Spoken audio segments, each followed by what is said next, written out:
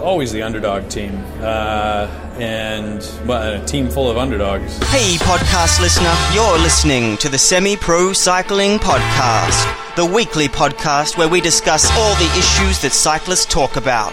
Whether you're out training, commuting, or just riding around, sit down and listen in, because we're about to begin. I got something to say, man.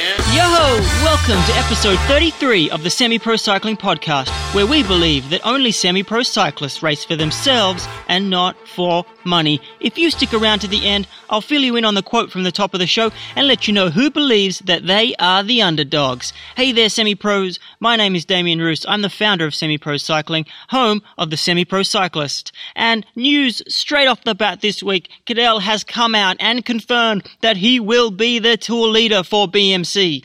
Was it in any doubt? I don't think it was. The only doubt that BMC would have is that TJ is hungry.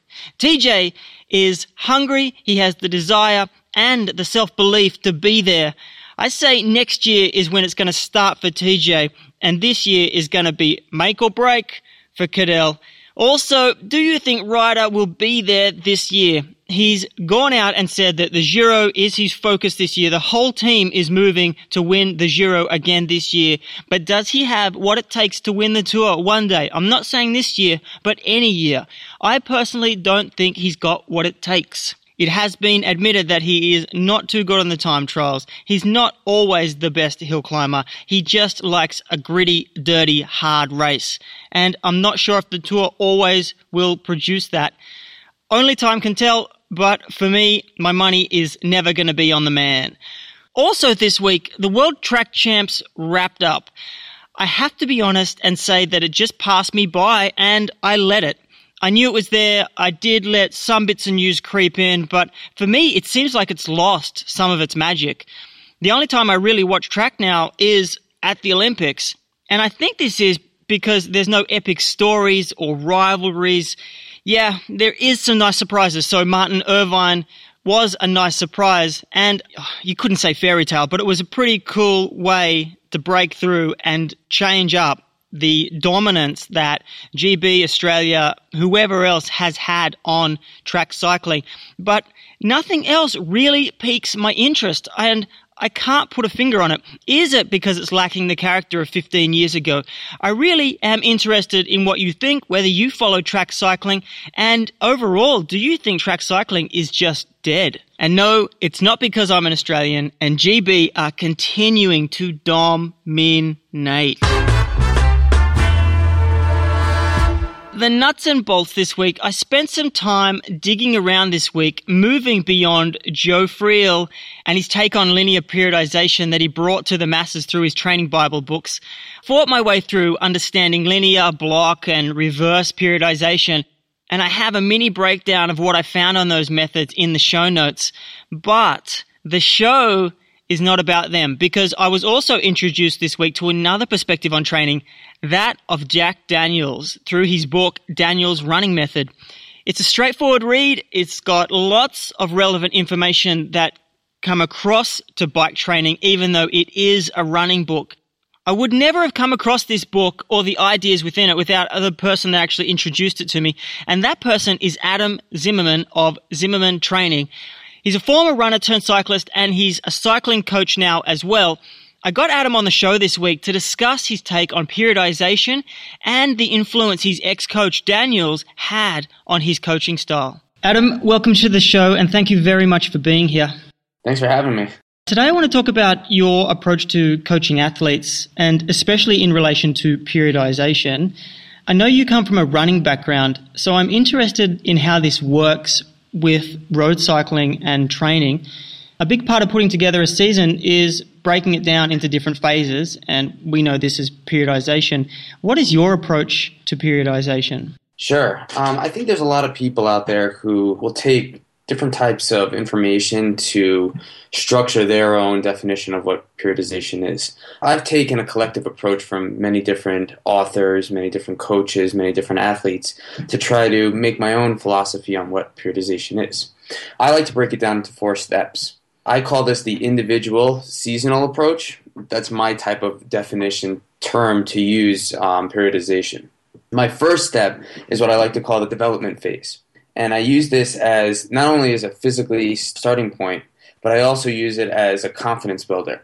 We need to use mental preparation with the physical training in order to have a successful season or a successful year. And what I mean by that is it can be as something as little as watching specific movies, self-talk, positive talk, talking with family, talking with loved ones, your wife, girlfriend. Using these types of mental practices really help teach you, okay, I have people backing me in my life. This is what's really important. I'm able to do this. I'm able to start my training now.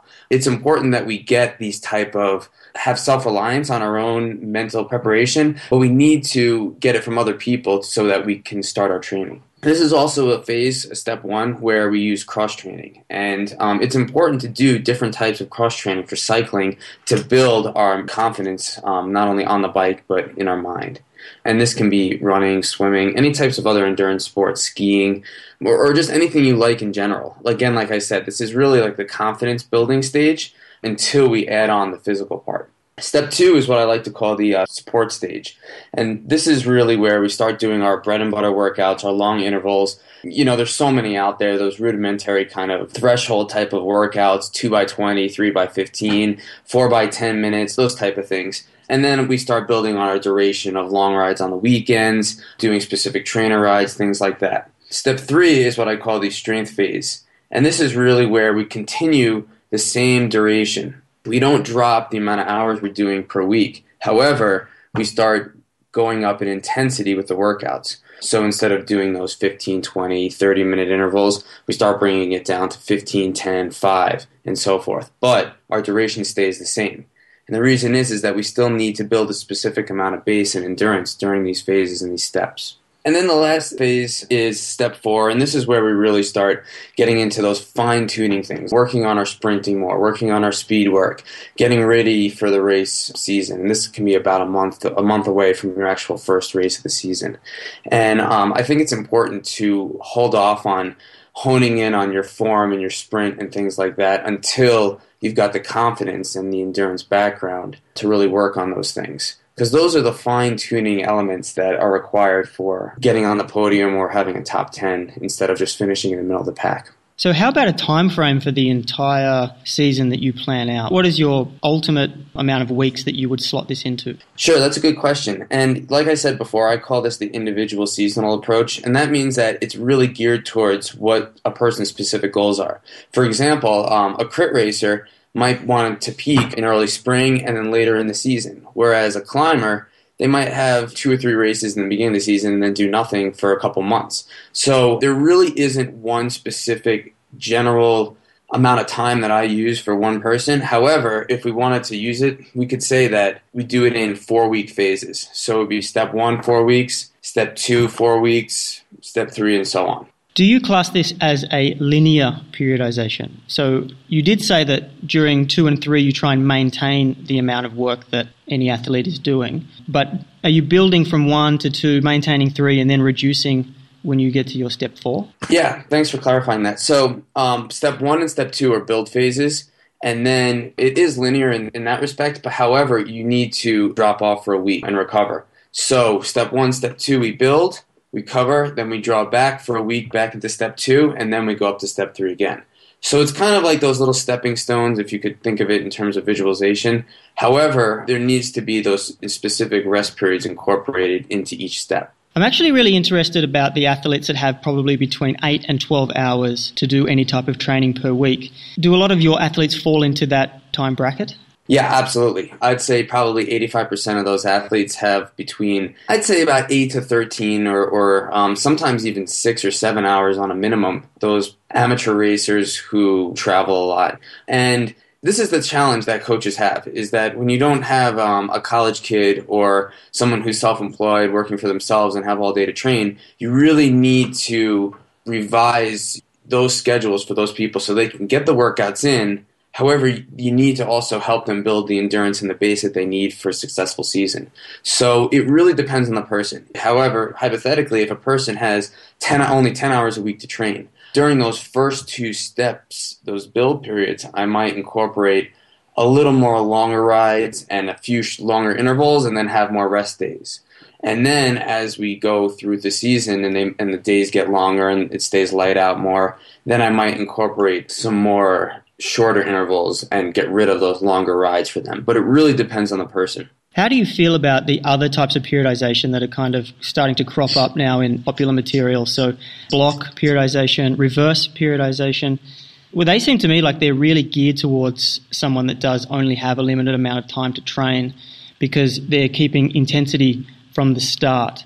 And then whether they're either building in volume once they get going into their season, or they're simply just moving through each of the energy systems that they're training, and they're doing that till exhaustion. Have you considered using any of these styles in your training plans? Yeah, so I think obviously the way our evolution is changing, the way that we think about training, we do live in a society that breeds on instant gratification and wants things right away. And the funny thing, or even ironic thing about endurance sports is that there is no easy way. And this is something I kind of learned during my time in the military, is that there needs to be structure and organization and accountability for what you do. And your results are going to show it. And that's what's so unique about endurance sports. So to answer your question, I think that I'm trying to use new approaches to help cater towards those people who work 9-to-5 jobs or 70 hours a week, to really try to help them reach their goals. However, no matter who I sit down with, as soon as I sit down with them, I let them know their realistic goals based on the amount of time they have to train and their lifestyle. If a certain person has 3 kids, they have a wife who might not support cycling as much as others, then we're limited on the goals that they can reach. However, if we have somebody who everybody's on board in terms of their family with them, and their time is still limited, then they might be able to achieve their goals in a more expedited fashion. So in terms of using different training blocks and periodization and things like that, I think it really just comes down to definition and what the actual athlete believes in. If you believe in your coach, then any type of definition they use for periodization is going to work. For example, Joe Friel, he tends to use a lot of different types of definitions in his periodization training. He goes prep, base, build, peak, race, transition. I mean, to me, it's a little extensive. I don't think we need to use so many words to help somebody, because it's good to kind of keep it simple, as you probably know the acronym KISS. Other people, for example, use too little definitions. You need to find that right balance for the person so that they can understand it. Because remember, we're giving them a training program to go out there and train every day. It's not for our own personal thing. So as a coach, you need to sit back and say, okay, how can I explain it to this person so they're going to understand it and they're going to go out there and train every day? So the same definitions don't work for everybody. It's interesting you bring up the point of definitions, and especially how confusing they can be. In the case of Joe Friel, I read this week that he is also advocating block periodization as much as his original linear idea. If you go through the block periodization that he's recommending, I forget, there's a book that I'll link to, but if you go through it, there's actually 8 phases in there, so it's even more complex than his original idea. We did speak last week, and one name that you brought up was Jack Daniels. Coming from a running background, I'm sure that most runners may come across his information. And I sat down on the weekend and read his running formula book, and I found it really good. It was quite straightforward. It was a good read, even though I am a cyclist, and I got a lot of wisdom from him. He seems like his training philosophy is quite simple, but behind it is a man that really understands how to approach everyone as an individual and get the most out of athletes. What experience do you have with him, and how has he actually influenced your training philosophies? Sure. That's really great that you got to read it. I'm really glad, because I actually read it this weekend as well. It's been in my on my bookshelf for a little while, and even though I probably read it about 4 or 5 times in the last few years, I keep going back to it. And he actually has a revised copy out with a second edition you can check out. So Jack Daniels was a major influence in my endurance background, whether running or cycling. He's an incredible analytical person, and it's a major important aspect of how I coach people, why I want to coach people, and how I understand things about the past, present, and future. So let me start with the past. I began running, distance running in high school, and then was a walk-on in college. And he was a coach, the cross-country and track coach for SUNY Cortland, an upstate New York state school that I went to, specifically the women's cross-country coach, and he led them to, I think, 4 or 5 national championships. However, he also took a hiatus in the 90s, went to train a bunch of professional athletes around the world, and then he actually came back in the early 2000s when I was in college. I had no idea who he was, and it was pretty incredible after I started reading about what he had done with so many different runners. When he came on board, it was very hard at first to get feedback from him. He would stand on the track, and he had a stopwatch in his hand, and you'd run by and click, click, click, and he'd be taking all the intervals and how fast everybody was running. But there wasn't that feedback right away. And then afterwards, after he kind of analyzed it in his mind about what each runner was doing, he'd come up to you and give you a little bit about what you could do differently. And that was kind of the first start of really what I wanted to understand about taking my running to the next level. In terms of coaching and things like that, Jack has been an influence because of his periodization. I've changed it around a little bit because cycling is a different dynamic than running. However, if you were to pick up his book, you would see that Jack breaks it up into 4 different phases. The injury prevention phase, which is your first phase, the early quality phase, transition quality, and then final quality. And the only differences that I would do with these, for example, is number 2, he uses speed work early on. Whereas cycling, I believe that needs to come on later on in the step in the phases. So that's probably the only thing that I would change in terms of what he does with runners compared to what I do with cyclists. Stepping outside of his periodization stuff, he has a couple of great ideas in the book. One of those was, what's the purpose of the training session? So thinking about every single training session that you're going out to do and what the purpose is behind that. It would be a pretty good coach that would be able to get this message across to the athlete for every single training session that they're going to do. Do you incorporate this into your training? And if you do, how do you do it? Yeah, that's a great question. It's funny, I laughed when you said that because I usually don't. And the reason why is because I don't believe an athlete always needs to know exactly what they're doing. It's very important for them to go out and do the training that a coach provides so that they can believe in it. If you're constantly trying to motivate the athlete, if you're constantly trying to explain every small detail to them, then they're going to become too analytical as an athlete. For certain workouts, I will definitely let them know, okay, this is why we're doing this. This is why you're doing jumps today or sprints today, things like that. However, for most of those workouts, I will give an explanation in the beginning of the week, but I won't go into too much detail unless they ask me a specific question. I leave the lines of communication open where I like the athlete to come to me and ask me the questions. So I'll provide some specific details and then have them come back to me afterwards and let me know how they did it. It's really kind of like you can give somebody all the textbook knowledge in the world, but if they don't use real-life situations for it, then it doesn't mean anything. So what I mean is, let's say I told an athlete to go out and do 2 by 20 minutes with 5 minutes in between and then come back to me. Well, we can take their power file or their heart rate file, whatever type of data they're using, and then I can show them why they rode this hard, where they need to get to. And then I can explain the definitions of what threshold are, intervals are, and things like that. If I give them all the information, they go out there and they do it, their mind's going to be on too many different topics. So Jack has the right idea. For runners, it's important for them to go out and have a purpose for each workout. Running is very, very specified when you're doing intervals on a track. However, for cycling, it's sometimes good to take the opposite approach.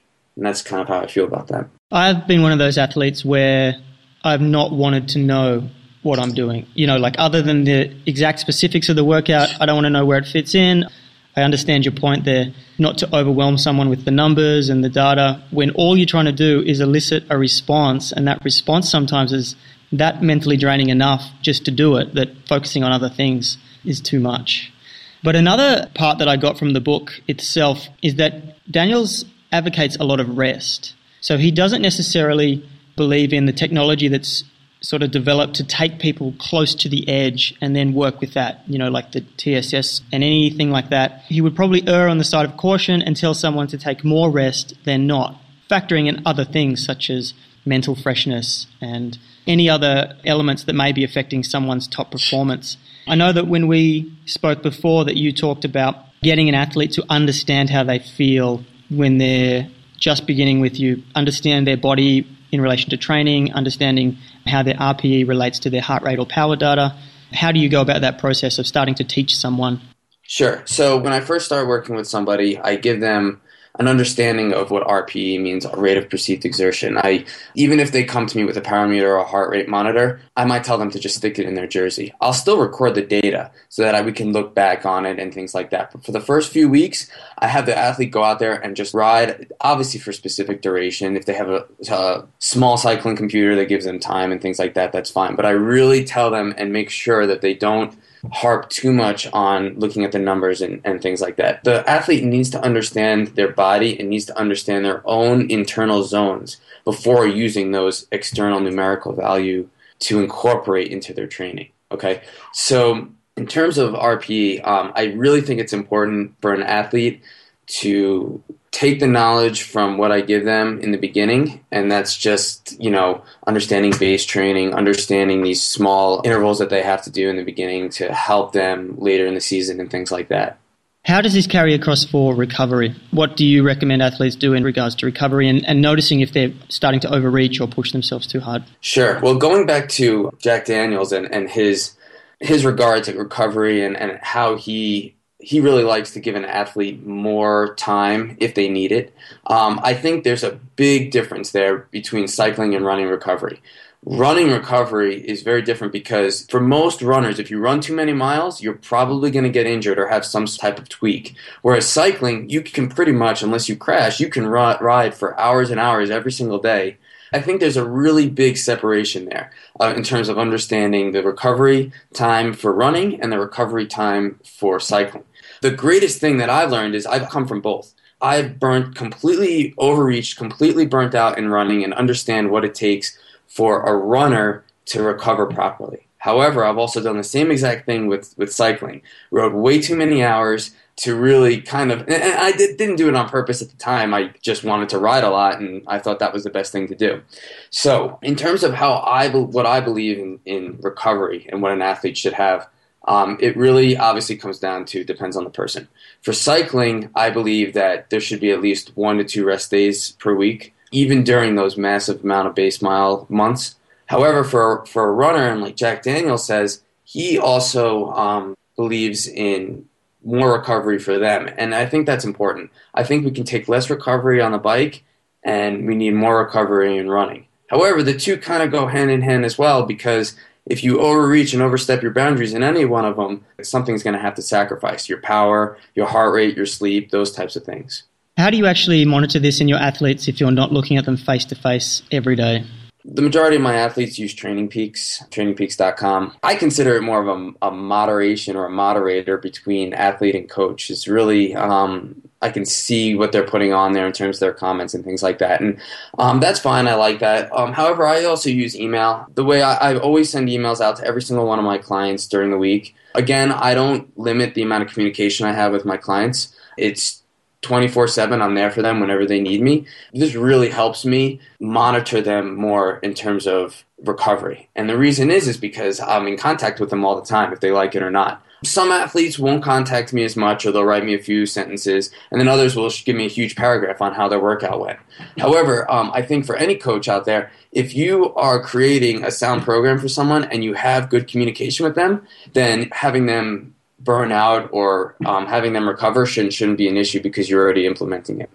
Great. Well, that was my final question, Adam. Thank you very much for introducing Jack Daniels to my world and to semi-pro cycling. I think he has a lot to offer cycling and coaches as well. His book is full of great little nuggets of wisdom that I know are going to help me, so I recommend people check it out as well. I'll link to it in the show notes. But as far as where can people get a hold of you, what is the best place for people to find you? Sure. The best place people to find me is on my website, zimmermantraining.com. That's ZIMMERMAN, the word training.com. They can also check out Volo Cycling, where I'm the team director of here in Colorado. That's VOLO cycling team.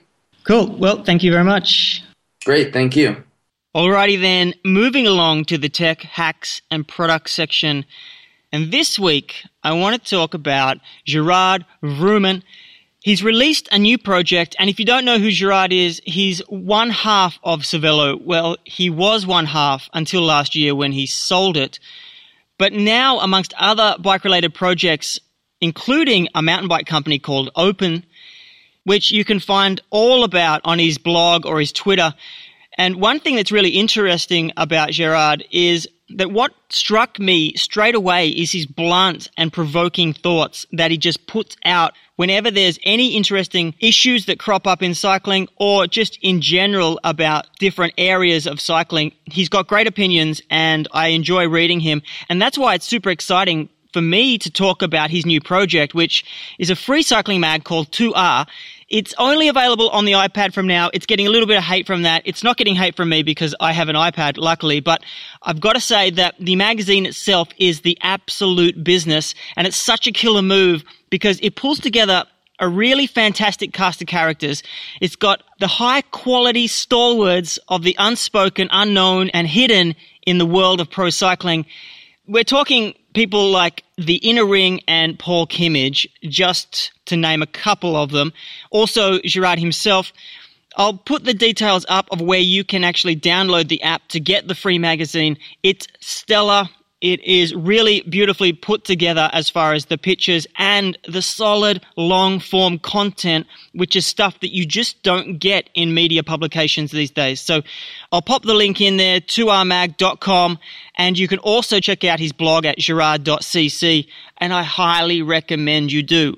All right, so that quote from the top of the show, it is Mr. Johnny Vaughters talking about Garmin, of course, but who is the mystery rider? We're always the underdog team, and a team full of underdogs. So, but this year, I think we've got another surprise for the Tour de France, and quite frankly, I think it's with a guy who, eventually has the physiological and the psychological qualities to be on the final steps in Paris. I don't know if it'll be in 2013, but one day I'm confident he'll be on the podium of the Tour de France. My money is on Andrew Talansky. He is an up-and-coming superstar, another American, just like TJ, popping out. He's only 24.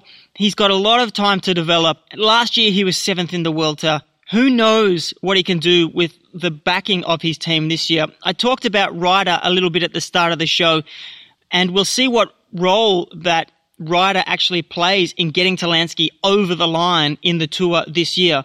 Roles could be reversed. I'm not sure if he's riding the Giro, but it will be interesting to follow this guy as well. It seems like Americans are crawling their way back into the cycling world and starting to take over again, and the next generation is going to be a very, very interesting one to watch. But for me, that's it this week. So till next week, get on your bike and enjoy the Pain Cave or the Hurt Box, whichever one you're into.